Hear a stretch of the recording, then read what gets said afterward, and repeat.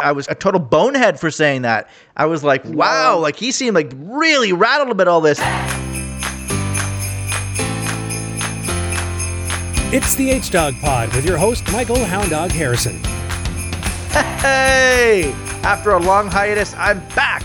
Welcome to episode 96, the Pavel Bure edition of the podcast. What an electric player Bure was. The Russian Rocket was one of the most exciting hockey players ever, and he actually wore 96 for a short while with the Canucks after primarily wearing number 10 for Vancouver.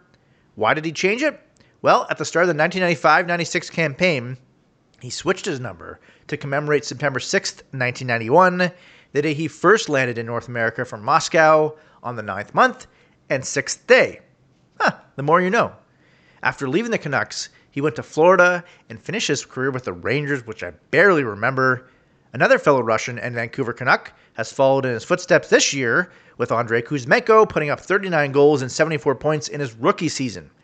The number 96 also has significance for the fact that in the 1996 Masters, Greg Norman held a 6-stroke lead entering the final round before crumbling and collapsing and losing an opportunity at a green jacket to Nick Faldo. Why do I bring up Norman? Well, he's now the CEO and commissioner of Live Golf, which I'm sure will come up with my next guest. So let's get to it. Without further ado, let's get Seattle cracking. Okay, and now welcome on Kristen Murphy. She's a past guest from episode 27, and she's a huge golf fan. You could see her work on TSN, in particular on Golf Talk Canada. She's also a big Blue Jays supporter, so we'll surely discuss their offseason. Welcome to the H-Dog Pod, Murph. Hey, thanks for having me again. It's great to be back. It's been a while. I know, and I'm excited to do this podcast with you. Now, I'm not sure if you know this, but the last time I checked, your episode had the most listens in H-Dog Pod history. It must have been all the fiery hot takes that you had. Oh, my goodness. No pressure to back it up this week, then. But, I'd love to hear that. Always great to have people engaged and listening. Yeah, it was quite a lot of listens, and it was definitely a memorable episode for sure. So, yeah, well, like I said off the top there, we'll dive into all things golf in a little bit here. But we have to chat about the Blue Jays and their failed pursuit of superstar Shohei Ohtani. Describe your feelings that fateful Friday a while back where it seemed like all was right in the world. Oh, my goodness. Okay, so let me just take you through my day. I was actually at TSN in the newsroom with a number of other hopeful individuals, and I have to tell you, it was, until it wasn't, it was one of the most fun days I've had at TSN. There was a serious, tangible buzz in the air, and it kind of harkened back to a time in the newsroom pre-COVID. So, like, for those that don't know exactly how it used to work, how it works now, but we're a little more spread out since COVID, and there's a lot less people in the newsroom, and you're not sitting as close together. It's just a kind of a different vibe. But that fateful Friday that you alluded to, it was very much old school TSN newsroomy feels, and you had people gathered around one pod, all tracking the airplane. From anchors, Corey Warren was right in there, to my buddy Arden, who also happens to be an Air Canada flight attendant, in addition to a story editor at TSN. And so, we were kind of like, well, you're the flight guy. Quite the combo. You're on flight tracking duty. You got an inside source here, someone who maybe has some boots on the ground that can get some insider information. And it was so exciting. It was so exciting, and everything seemed to be heading in the right direction. And then TSN's Overdrive came on the air at 4:00, and then all of a sudden you had, of course, there was the original John Morosi tweet that Shohei was on a plane headed to Toronto, right? And he didn't confirm anything. He didn't say that Shohei had signed, nothing like that. But of course, everyone tends to react quickly in this day and age on Twitter, social media. And so it certainly seemed like things were heading in that direction until the Nightingale tweet came out dispelling all of that. And then that's when kind of the air started getting let out of the balloon. And if you were listening to Overdrive at the time, you could hear like the excitement meter from when they started their show to when everything started to shift. It was tangible. It was very deflating. And so I digress. Although it was one of the most fun days I've had, it was also one of the more heartbreaking. And as a Toronto sports fan, I've had many heartbreaking days. So yeah, that's kind of where I was at. Yeah, well, it's funny as you just said there. As a Toronto sports fan, we're sort of used to these types of things. Exactly. And yeah, like you said, John Morosi, an actual, not some rando person on the internet was saying Shohei's coming to Toronto. An actual baseball insider said it, so that definitely got you all fired up. And I guess like you said, we're used to disappointment, but. It's just crazy, and that's what Twitter. I'm never going to call X, by the way. It's Twitter. No, never. That's what Twitter was made for. Days like this, where all the excitement of is Shohei going to be going to Toronto or is he not? It was really, really obviously amazing there, as you said, for a little bit. But it was. And oh man, I have to say, I feel like part of the picture too. It felt like maybe it's Toronto's turn to get a break, to catch some luck after the way the Jays went out of the season. Not just this year, but last year, they were up 8-1 against Seattle. And then, so it's kind of like heartbreak. Something's got to change at some point. And I think that's also sort of woven into the larger fabric that is connected undoubtedly to the Toronto Maple Leafs and kind of the disappointments that Toronto fans have had over the years. And as crazy as that sounds, they're completely different sports. But as a fan, just like the emotional roller coaster, there's a lot. I think it's all intertwined. That's a great, excellent point there. Salient point, good word. I feel like the Blue Jays fans, what sort of was driving me crazy in the pursuit of Ohtani was this narrative that the Blue Jays never sign anybody and they never go for anyone, blah, blah, blah, blah, blah. And I'm like, obviously, to the extent of Shohei Ohtani, clearly they never signed someone like that. That's not even, duh. But the last few off seasons, they got Ryu, they got Bassett, they got Kevin Gausman, they got George Springer. So this narrative of the Blue Jays are like penny pinchers, like the Oakland Athletics. It was sort of driving me crazy, and obviously I wanted Ohtani, but I almost wanted him even extra just to shut up these Blue Jays fans who on Twitter were just like, yeah, they never do anything. It's always da-da-da. Like, what are we talking about? The Blue Jays never sign anyone. That was driving me crazy, and unfortunately, for a little while there, it looked like perhaps I was going to get my way, and then it all came crashing down. It was, pretty rattling. I know. Well, and you mentioned kind of that narrative, and then there's also the narrative of, well, no one wants to come here. And it's like, I don't know who started that. Obviously, there are many reasons why, if you're an American-born athlete, then maybe you tend to want to play in the States. Fair enough. But it only takes one person to sign here to dispel that. And I think part of that is that Toronto, because historically maybe they haven't signed the biggest athletes in the world, there's like an insecurity there. And then so it's put out there and it just kind of becomes this big snowball thing where I don't know how it came to be and what came first and what's influencing what, but it's kind of complicated. And it's I don't know, I just hate the dialogue, Yeah, 100%. And then, baseball writers basically like, the Toronto wouldn't be as good for him to sign there, and basically no one likes Toronto, and it's so cold there. It's like they play baseball in the summer. It's New York, Baltimore, Chicago. All these places, they're the same base pretty much. It's not like we're living in igloos, but it's just so sad. Like these actual baseball writers who are supposed to be in the know. And also, here's the other thing. Obviously with us, we stay up later with our work hours because sports, of course, go on at night. But for a lot of fans on the East Coast, I would argue it's not good for him to be on the West Coast like he already was for the first, I think it was 7 years with the Angels. Because a lot of fans are probably asleep by 10 o'clock, 11 o'clock, but when the time he's playing. They're not watching Shohei Ohtani, which they should be. So he should have been on an East Coast team. That would have been better for me. I'm not even saying Toronto. I'm just saying anywhere in the East Coast it would have been better for baseball. Well, exactly. And I mean, like weather and what we're talking about cost of living, which is also hilarious. Like given the contract that Ohtani was always going to sign, I'm not sure cost of living factored into his decision at all, and he signed in LA. So, but it just goes to show there's so many different things that go into each individual's decision. And I'm not just talking about Shohei.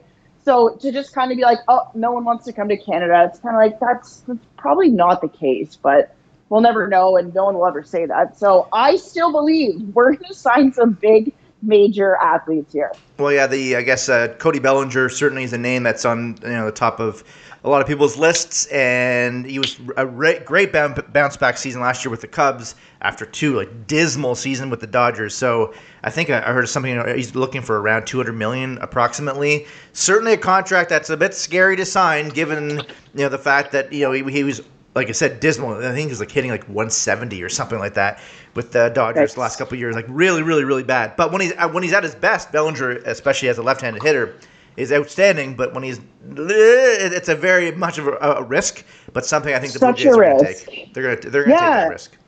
No, you're right. It is a risk, but that's, so many of these contracts, there's no guarantees. So you look at LA. They're kind of looks like they're building a super team, but does that mean they're going to win a World Series? Of course it doesn't. And it's such a long season. There's so many games, so many different things can happen. And it's just one of those things where, I think you have to take the risk and see how it pans out. But you just never know. And that's why we love sports so much, for the upsets, the heartbreak, all of it. Absolutely. The ups and the randomness of baseball playoffs, too. Like the Arizona Diamondbacks, they won 84 games. They made the World Series, and, of course, all the Blue Jays fans were ripping the Varsho trade even more for Gabriel Moreno and Gurriel. But it's if in a normal season, 84 wins, they probably don't even make the playoffs. No one watches Arizona Diamondbacks baseball games in Toronto, obviously. Nope. So, no one would have not liked the trade because Varsho wasn't superior with the bat, which is, by the way, how he was in Arizona as well. They got him for his defense. But, it just became even more heightened because of this random run. Correct me if I'm wrong, I think the Diamondbacks actually beat the Dodgers in the playoffs. So it's just so random, baseball playoffs. And that was the thing that was sort of driving me crazy going into the playoffs, was all these Blue Jays fans being like, we have no shot of winning in the playoffs. They had awesome pitching, outstanding defense. Yes, the hitting was very, very hit or miss all year, pun intended. But it's you just had to have a couple games where they got hot, and of course they went ice cold at the worst possible time. I know, that's what I was gonna say. And so often you look at a team's roster through the regular season. This team is significantly better than this team, but it's so much of it is about timing and who gets hot at the right time and who, like the Jays, goes cold at the wrong time. Yep, and that goes back to the construction of the team. Of course, Ross Atkins. There's, of course, the nickname Ross Shatkins that everyone says. But I'm going to defend him here. Obviously, he comes across as very glib and sort of arrogant, and he's the smartest guy in the room. So the way he portrays himself is not good. You can't defend that, obviously. Clearly, that he rubs people the wrong way with that. But there's a time from 1994 to 2014 where the Blue Jays every single season for 2 decades missed the playoffs every single time. And they weren't even all that close really most of the time. And so for all these fans to be like, they're terrible, get rid of them, da-da-da, like him and Shapiro, I would say take a step back and go, they've been in the playoffs 3 of the last 4 years. The one they missed was by 1 game. Again, we just talked about the randomness of baseball playoffs. Clearly it's horrible. They have not won a single postseason game. But I honestly don't think Atkins is that much of the problem here. He's fielding a competitive team. They're spending money. It just hasn't worked. But and again, it's his disposition, I think, certainly doesn't help his cause, obviously. No. And I was going to say, speaking to that, the whole timing of Atkins' press conference after the Jays were ousted by the Twins, it was like a total media dump, right? It was a Saturday morning of a long weekend. That in itself looked strategic. It looked like, okay, we know we're going to be getting a lot of heat here because of the way things went down with Barrios. And so I think that didn't help to, endear himself to the fans at all. And this fan base was so mad at that time. I remember you and I had various complications, but we were originally going to record this podcast much closer to that. And we were so fired up. Obviously, as time passes, the sting fades. But in that moment, I remember we were just so blown away about the timing of the press conference. And then, of course, what he said, there wasn't a lot of responsibility taken there. And so I think people tend to react more to that emotional sort of recency bias when it comes to how they feel about front office guys versus okay, let's be reasonable here. Let's look at things high level. Like you were just talking about the last 5 years, what has been successful, but people are way more knee-jerk reaction than that. You know what I mean? They're just because we're emotional beings. So I think that's a big part of it.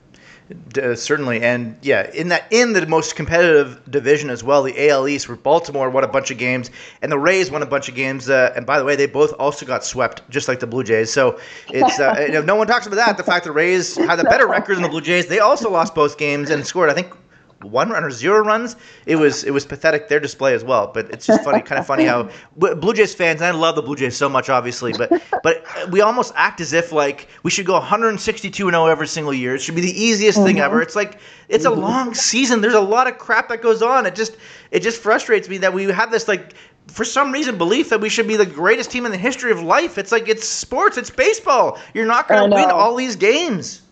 I know, and then you look at the Leafs, and the Leafs have done so much damage to the fan base where no one even cares about the regular season anymore. It's, I'll see you in the playoffs, because none of it means anything anymore, because they dominated in the regular season, or, always like decisively made the playoffs the last few years. That now it's totally shifted where it's like, just call me when the playoffs start. Yeah, 100%. That's why I always say, like, when they started off a little bit sketchy, the Maple Leafs this year, my nephew Josh was like, I don't know, I think they might miss the playoffs this year, and other Leaf fans were having a meltdown. It's like, guys, they're a good team. They'll be in the playoffs. They can go 82-0, as you say, basically. They can go 82-0, the Maple Leafs, and it doesn't matter. Who cares? It's the playoffs, and what do they do in the postseason? So, they'll be in the playoffs, get in the playoffs, and you have no idea what's going to happen. So hopefully, of course, they go on that run. But it's certainly part of a bigger issue, I feel like, specifically in Toronto, where we overreact a lot, and I think it ultimately speaks to a fan base that is super passionate about their sports. And I would much rather have it that way than have people just not have an opinion. I mean, it is overreaction after a 2-string loss for the Leafs than so many fan bases, right, that could lose like 8 out of 10 and it's not even talked about. So obviously you and I are in sports, so we love the content, we love the conversation. So as much as people are crazy, we kind of love the crazy. I know I do. It is entertaining. I feel people almost view baseball and hockey in the prism of NFL football, in terms of, in the NFL, like, pretty much every single game actually legitimately does matter. Yeah. And it's like there's just 10 times the amount of games in baseball, but an NFL 2-game losing streak actually can crush you. But in baseball, like a 4-game skid, like the Jays when they got crushed by the Rangers there late in the year, it's like the whole season's over and da-da-da-da. But it's like, no, it's – I get it. Team.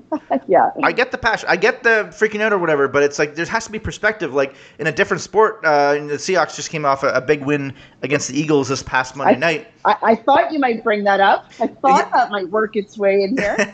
But like, I was just basically on the context of like, all these Seattle fans were having a meltdown about Pete Carroll and how he's the worst coach and clearly he's over the hill and da-da-da-da-da. Of course, no one was saying this when they had their strong start to the season. But going into the last 2 years, after they traded Russell Wilson, everyone was thinking, oh, the Seahawks are going to be a garbage team. They're going to win like 3 games. Geno Smith and Drew Lock are garbage, da-da-da-da-da. But because the rebuild in Seattle has gone, in a way, too good, even though they're only like a 500 team, but people thought they were going to be a pathetic team. Because they've actually been a competitive enough team, it's like, oh, why aren't we beating the San Francisco 49ers? What are we talking about? Of course you're not going to beat the San Francisco 49ers. They're a far, far better team. They are a juggernaut. So many great players. And the Seahawks actually were competitive with their backup quarterback against the Niners. And they almost beat the Cowboys, a team who's dominant at home at least. It's like, so because this – but no one – like. It's just funny. The expectations are shifted and changed, but it's like, so we're ripping Pete Carroll, and the Seahawks Twitter was having, like I said, a complete and total, utter meltdown about him, how he's brutal. He hasn't done. Now, you can rip the defense that has been bad for many years, and I don't understand why it has been, because he's a defensive guy. Right. And it takes every year. It takes way too late into the season for them to figure out the defense. That absolutely is something you can rip him for. But it's just funny to me how it's like, why are we? No one thought the Seahawks were a Super Bowl contender this year. In fact, I said going into the year they would be 10-7 and hopefully win a playoff game. Now, the last 3 games of the year, they play the Titans, Steelers, and Cardinals. They absolutely could win those 3 games, and I might be right on the money with that. But I didn't think they were going to go 14-3 and crush the Niners. No. So it's just funny how expectations change, and all of a sudden everyone's now ripping the team. But of course, they had a great win against the Eagles. Now all of a sudden we're back again. It's just so funny. It's just the pendulum swings. Yeah, and I said this to some work people before that game against the Eagles. I said, no, don't fire Pete Carroll. He's had an unbelievable sustained run of success. It was their first 4-game losing streak in 14 years since he's been aboard. The first time they've lost 4 games in a row. Like, calm down. Calm down. They were against the Niners, the Cowboys, the Niners. Like, it's just like, no, but fans, I get it. Look, I love ripping and ranting. You're one of them. I get it. But at the same time, you have to take a step back a little bit sometimes. You do. You should, anyway. You should. It's not good for the heart to be so, this way, that way, up and down. It's a roller coaster. Yeah, absolutely. And of course, just to tie things one last little bit about the Blue Jays here, of course, everyone had that roller coaster with, the in-game decision to lift Barrios for Kikuchi, which, of course, people were sort of ragging on, and they didn't love it, especially because it didn't work out. But it wasn't the ultimate. I think it was 2 runs they gave up. Not great, but not the end of the world. What people should have been ripping, of course, was the Vladdy horrific base running blunder at second. And, of course, the hitting was abysmal. Well, exactly. I mean, you need to score runs. It doesn't matter what you give up. If you're not scoring runs, you're not going to win. I know that's sort of cliche, but when you dissect, those plays, pulling Barrios, I hated it. Vladdy's blunder, horrendous. We will remember that one for a long, long time. But there were bigger problems and bigger factors at play that ultimately led to them ending their playoff race. Absolutely. And well, it sort of reminded me, I think I heard some stats about Barrios. The last several starts before that, he was pretty much similar to what he was at the start of that game. And then the second time around, he started to really fall off a cliff. It reminded me of the World Series where the Rays lost, I think it was to the Dodgers, speaking of them, where they lifted Snell early from, I think it was Game 5, and then the Rays ended up losing. And everyone was ripping the decision. But it's like, and this is where it drove me nuts about analysts. I've talked about this on this podcast before. It's like, as an analyst, your job is to try to say, why did they get rid of Snell so early? Now, you may not agree with it, but at least give some context as to why they would have done that. And in that very World Series, his previous start, Snell, he was left in too long, just the same amount of time as it was that other game. And then they kept him in. He gave up a few more hits. The bullpen, thank goodness, saved the Rays, so it's all good. And then so that they were in the same situation in that World Series game. They went, okay, well, this is where he started to melt down last time. Let's lift him. And it didn't work. So then everyone ripped the decision. But I'm like, as a baseball analyst, you should give the context of what I just said right there. Yeah, maybe I don't. I'm not saying you have to agree with the decision, but just say this is why they did it, was because his previous start in the World Series, was left in too long, and he almost completely ruined the Rays' chances of winning. It's not that hard, but I find I always hate results-based oriented thinking. Only because it didn't work, it's the worst decision of all time. Well, that Barrios thing might not have been the worst decision of all time had it worked, but because it didn't work, it's like, oh, everyone was just ripping it. And again, I tweeted about, and I'm not blaming Kikuchi at all.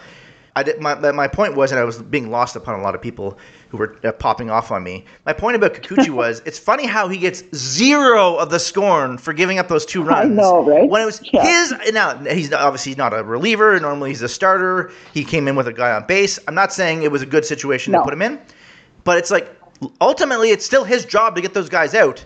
And it's funny how he got 0 scorn for that. No. Yeah, he sort of got away with it because there were a lot of others gaining all the attention there. It was just so funny and weird to me, but I digress. But yeah, it was going to be maybe a fun playoff run, but unfortunately, that didn't last very long. Just 2 different days, but it was an emotional 2 days, but yes, it was short-lived. We'll see what happens next year, right? 100%. There's always next year, right? That's the classic thing. There's always next year. Well, speaking of next year, the golf season is getting close into the new 2024 PGA Tour season. But I think we should. There's a lot of things to talk about from this last season in golf. I think we should go back. What stood out to you, the calendar year 2023 of golf? There's a lot of things to choose from. A lot of things to choose from. The first and the most obvious one, and it's been talked about so much, but for good reason, was Nick Taylor winning the Canadian Open at Oakdale. That had to be the highlight. I mean, certainly for us Canadians, that was the highlight. It was a highlight for me personally, being on the grounds at Oakdale and being part of the Golf Talk Canada booth earlier that week. And then being on the 18th hole when he sunk the eagle putt. It was just one of the coolest moments ever. And I think part of that was because it had been such a drought since the Canadian won. That goes without saying. But then it was a playoff, multiple hole playoff.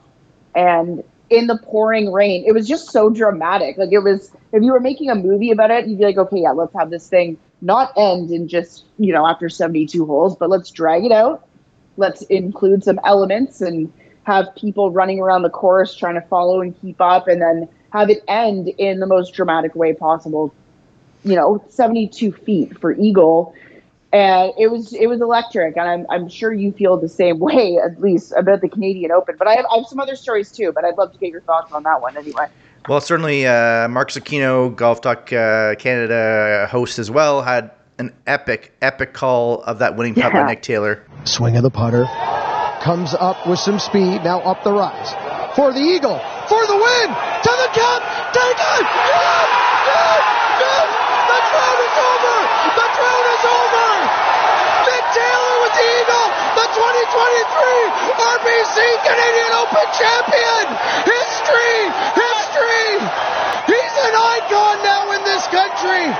He perfectly encapsulated the feeling of finally a Canadian wins our tournament. And yeah, if you were to write that script, as you said, how you draw it up, you would be like, okay, that's too ridiculous. He's not going to make a 72-foot putt to win. It'd be like, no. Your editor would be like, okay, that's a little bit stretching belief. You know what I mean? Dial it back a bit. Yeah, sure.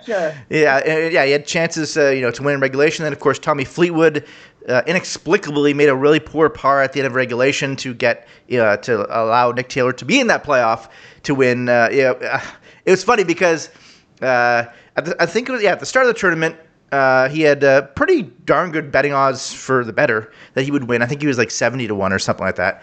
And then I'd actually forgotten I'd bet on him. And then early in the third round he was making a bit of a run. And I was like, just in case he happens to do well, I'll bet on him. So I ended up being like a $10 bet or something for like 700, something along those lines. Right. The feeling of it, he won. I was like, oh my God, that's amazing. I totally forgot I bet on him for like 3 to 5 seconds. I was like, this is incredible. And then I was like, wait a minute. Yes, I bet on him as well. And it was just like even more incredible. Yeah. It was the double, the celebration, and then like the wait a minute, this is even better celebration. So that's the best, the double whammy for you. It's very rare I always start talking about golf betting. It's super hard to win in golf betting. So ultimately your heart gets broken so many times, I find. So what an absolutely that was. Clearly an amazing thing, because every single Canadian Open is upstaged by some news in the world of golf, particularly about LIV, and it just ends up almost ruining the whole week. Okay, so that brings me to a couple of my other sort of favorite stories from the season, if you'll allow me.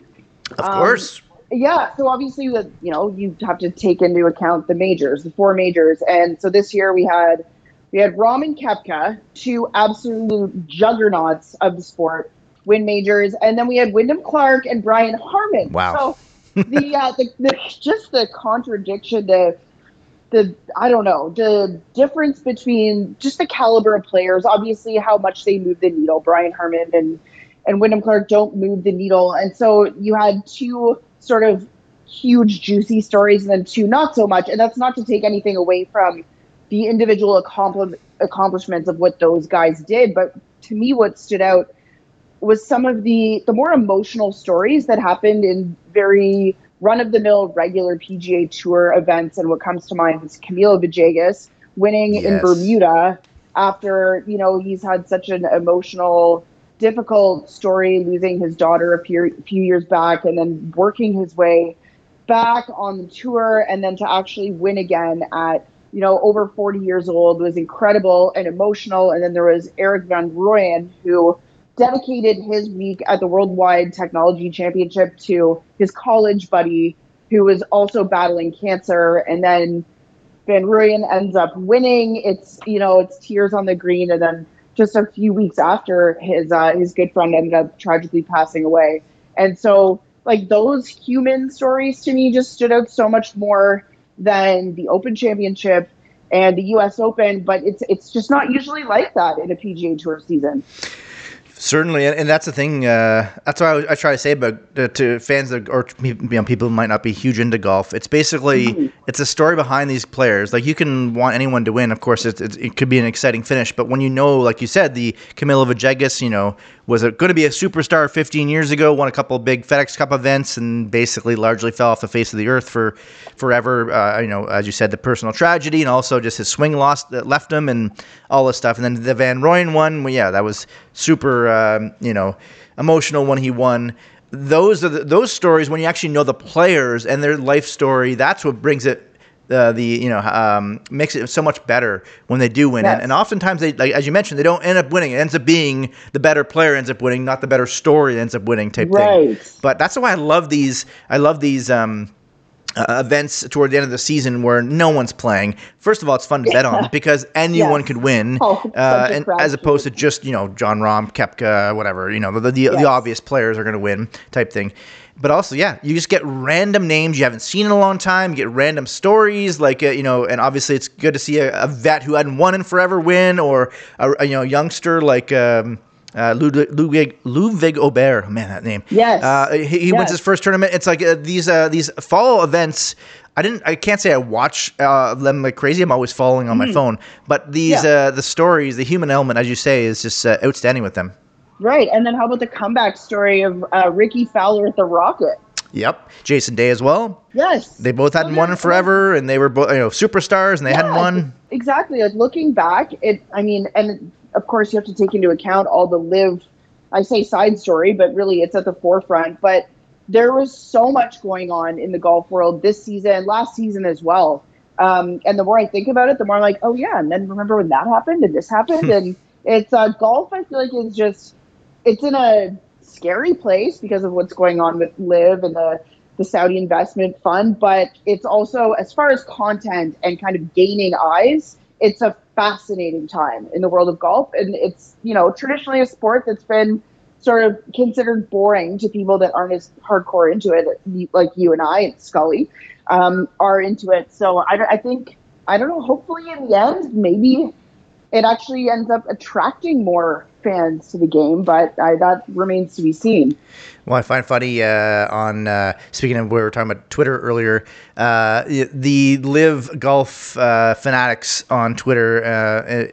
It's so funny how they will post stuff out intentionally trying to troll people. And there's a few even coworkers of ours who will take the bait every single time. The mousetrap is set for them. Totally. The mousetrap is set for them, and every single time they take the bait and they freak out on them. It's so funny because that's exactly what they want, and it works every single time. No, I agree with you. And it always seems to come back to Twitter and just the electricity that is on that app. And you're right. I'm not going to call it X either. So. No chance. Yeah, it's so funny. Sometimes I'll tweet something out and it's like, this is going to be a good one. Like, this is going to really be a hot tweet. And nothing comes from it. And then I tweeted out a few weeks ago, I'm never calling it X, just call it Twitter. And that tweet was the one that blew up. I was like, whoa, I wasn't expecting that at all. Honestly, it's just so... It's so funny, right? That sums it up in that one situation perfectly. It definitely does. Of course, we were mentioning LIV there. The elephant in the room in terms of the player who left for LIV. And I got texts from a lot of buddies who were confused by this because they were like, wait, didn't LIV and the PGA Tour and all this, isn't there a deal that's being done? But yeah, John Rahm signed for $1 bazillion to go to LIV. What are your thoughts on that? It seemed like a smart play by him, probably. I mean, I guess, financially, sure, definitely smart. I will say I was surprised. Obviously there were rumblings. I was surprised once, like with the initial rumblings. Once it was actually a done deal, like that didn't surprise me. But seeing the press conference, like when he initially kind of announced it, I don't know, he seemed void of a soul. And I know that sounds dramatic, but he's up there wearing like the jacket with the leather sleeves and the LIV in the background. And he just, I don't know, he just pumping out those lines that we hear from all the guys that have gone across to live about growing the game and, attracting new fans and, I don't know, changing up the format, all this stuff that most of these guys have openly said in the past they don't like. And Rom was one of those guys, and he specifically was quoted saying, $400 million wouldn't change my lifestyle at all, and blah, blah, blah. So it definitely seemed like he was a hypocrite, but I also understand he's got his Masters, he's won the U.S. Open. As far as timing, it makes sense for him right now. He's exempt from the majors for the foreseeable future, and who knows what will change as far as credentials you need to get into the majors by the time his expire, right? So I think he probably knows that things might change, and he's secure as far as the majors are concerned. $400 million is nothing to shake a fist at. You're talking about securing your family, your friends, whoever, for generations and generations. So having never been in the position to say yes or no to something like that, I can't criticize someone for taking that money. He's one of my favorite players to watch, but what I find interesting is that I know that him going over to live won't make me watch live because I've already tried, and I just find it funky and gimmicky, and I can't force myself to be interested, and I have tried. I've given it a try. I'm sure you have. And him playing over there just absolutely doesn't mean anything for me personally as far as watching. No, 100%. I've watched the highlights a couple times. I've watched around, and it's like it's just funky exhibition golf. It's, as you said, it's funky. Funky, it's a great word for it. Just bizarre.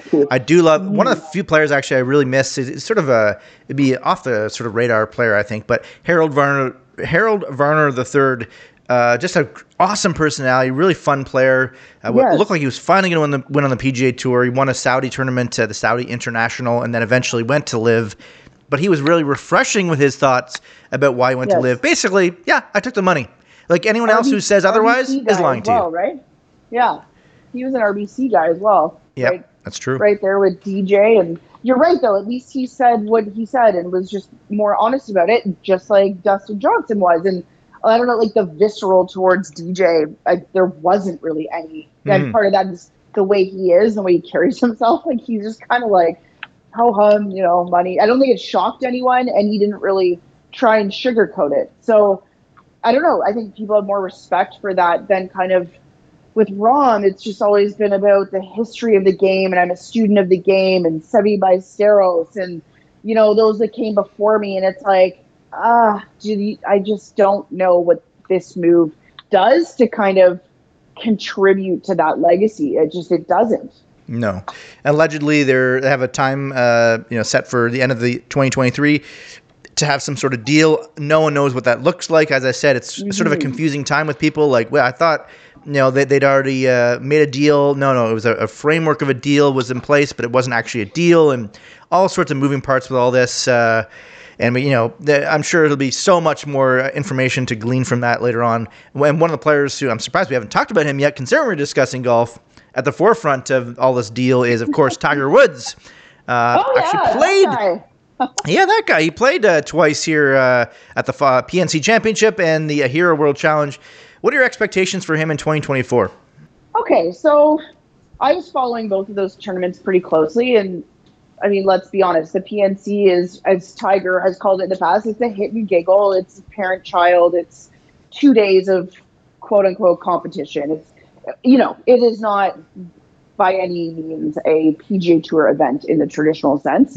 However, you get a look at how he's walking and all that, and his walk certainly looks as good as it has. We saw him a couple weeks before that at his tournament in the Bahamas, and there we saw, I think, what most people that follow golf closely expected were sort of flashes of brilliance in the old Tiger, but then also kind of mental lapses and maybe him looking a little bit fatigued down the stretch. And man, he was sweating profusely in the Bahamas. I know it's hot, but no one else looked the way he did at the end of those rounds. I don't know. I just, get this man an ice bath.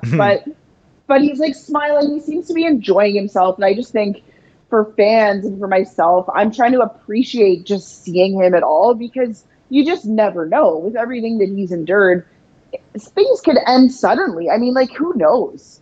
You know, you tweak something and it's at some point he will stop playing golf. As much as we hate to think about that, he will. So, okay, so he has said his goal is going to be to play once a month in 2024.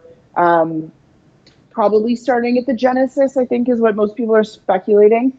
But I don't know. I mean, once a month I think is ambitious. I don't think it's impossible. But I don't know that we're going to see like quality Tiger kind of in the mix. Not even in the hunt, but in the mix, you know, making cuts, actually contending. I don't know that we're going to see that month to month. I think that's pretty difficult. And then that's just dealing with Tiger's issues himself physically. But then you also have just the caliber of players on the PGA Tour. You mentioned Ludwig Oberg. I mean, he's just getting started, and he is certainly looking poised to be one of the best on tour. He certainly has the skill set. And then there's all the other guys, like the guys that we know, the Justin Thomases, you know, there's so much competition. So I think for Tiger, I guess if I'm talking about, do I think he's going to win again? I think it's going to be really, really tough. I agree with that. And, you know, before he won the 2019 Masters, I had always said leading up to that I do believe Tiger will win a major again. And I was steadfast in that. I said, as long as he's healthy, of course. Now, in this sense, we fast forward to now, as much as I would love to see him win a major, I probably don't think he will win one. But here's the thing that I'm sort of waiting, because he's close to 50 years old now. I think this is when Tiger, when he gets to 50 years old, then he could play with a cart on the Champions Tour. He could actually get some competitive reps underneath him. Obviously not. The Champions Tour is obviously not the PGA Tour, but there's still a decent tour out there. He can contend with Bernhard Langer out there. Bernhard Langer will be like, he'll be 70 years old, Bernhard, and still winning tournaments. He's like, guy's a legend. What an incredible player. But yeah, Tiger at 50, he can play the Champions Tour, play a bit more because he could use a cart then. Then he could have reps for the majors and actually be not just a guy once a month I'm going to play, because that, as you said, it's sort of impossible to jump onto a major and expect to actually compete. I think that's when he can maybe do it. And also, I really do believe Phil Mickelson winning and being the oldest male golfer to win a major at 50, that is going to be that bar. Tiger was better in his career than Phil was. So I think that's going to be, you know what, I want to beat this guy one more time. And I think if he can play, once he gets to 50 years old, play a bit more in the Champions Tour, then he can be a bit more sharp, go into probably the Masters. Let's be realistic with a small field. And maybe he can pick off one more and beat Phil in that record. That's Tiger's goal. It has to be his goal. And then maybe he could do that. I really hope you're right about that. You have me starting to believe. It obviously would be, just to have him even in the mix would be exciting, but as we said, it's so tough to think that you're just going to jump onto a major venue and, you know, against the best players in the world over a 72-hole stretch anyway, compete to win. But you know, if anyone could do it, it certainly would be Tiger. No question about that. You're right. You're right about that. And speaking of Tiger, I wanted to bring this up. You mentioned Adam Scully. He had a hot take. He and I had a text back and forth a couple days ago, and he strongly disagreed with me. So I want to see your thoughts on this. And it involves Tiger Woods. There's rumors that Tiger Woods is switching. He's not going to be wearing Nike, shirts and hat and all that stuff. Apparently, he might not. It might be the last time we've seen Tiger wearing Nike outfits. What are your thoughts on that? Do you think that that's rattling and you're so upset about that, or you don't care at all? It doesn't rattle me. I think it would be weird, just different to see him in something else. But I mean, I don't know. Is it unthinkable that he would try something else? It's obviously he's just so associated with the Nike swoosh. But when we saw him wearing the FootJoy shoes, like, things have seemingly kind of been heading in this direction for a little bit. Like, to me, it didn't make sense. How come Nike hasn't figured out his specs? This is Tiger Woods. Like, why is he not wearing a Nike shoe anymore? Like, regardless of what he said, his response was, is like giving him more ankle support or whatever it was. But he hasn't switched back at any point. And then I know he was also fielding questions about Nike recently.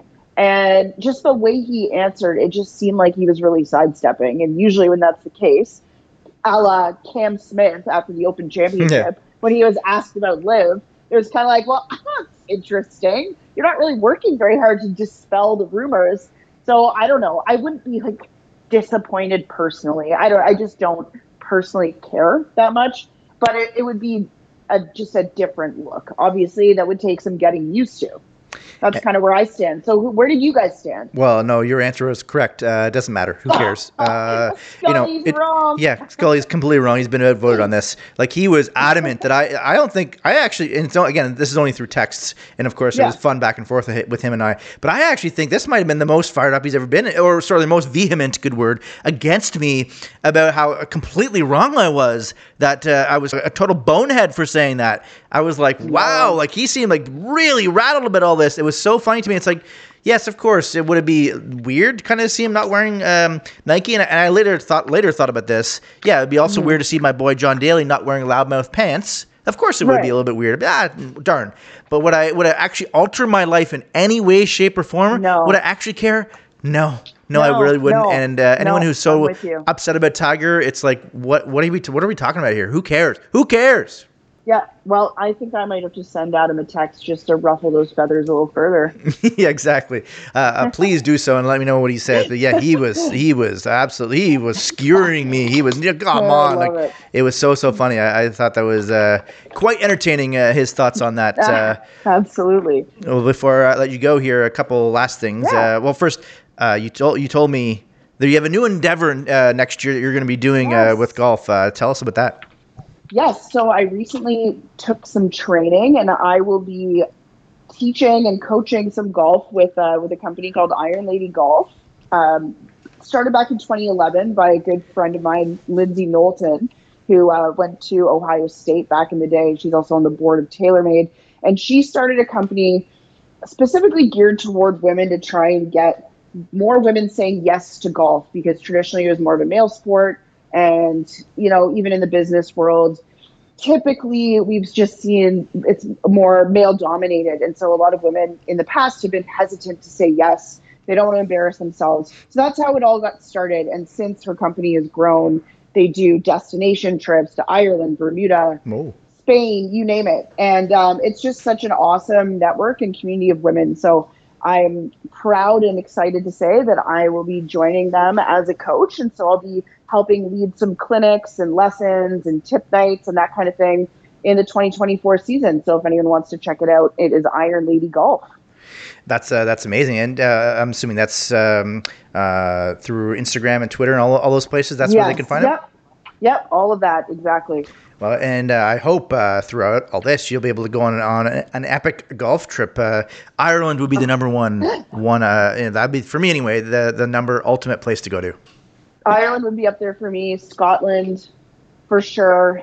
Yeah, I mean, gosh, I'll go anywhere. I'm looking outside and there's a light dusting of snow. And so, yeah, I would say yes to pretty much going anywhere to golf right now. Yeah, that'd be absolutely outstanding. And we have to make sure we play a round of golf this year, because it hasn't happened yet. But this coming year would be amazing. And maybe you could teach me a thing or two, because sometimes I'm not so great on the golf course. So lastly, that'd be great. I talked about social media for that. Where can the people find you and your work on the socials and such?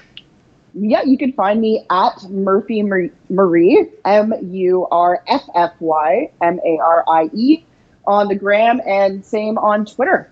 I've always got some takes out there and some videos, golf related, sometimes not, but I'm super passionate about what I do with TSM and also these new endeavors on the side. But I know you're a golf fanatic like myself, and so if I'm not working on golf, I'm usually golfing or thinking about golf or dreaming about a golf vacation or obsessing about Toronto sports. But I have a lot of fun with it, and I've had so much fun doing this with you again.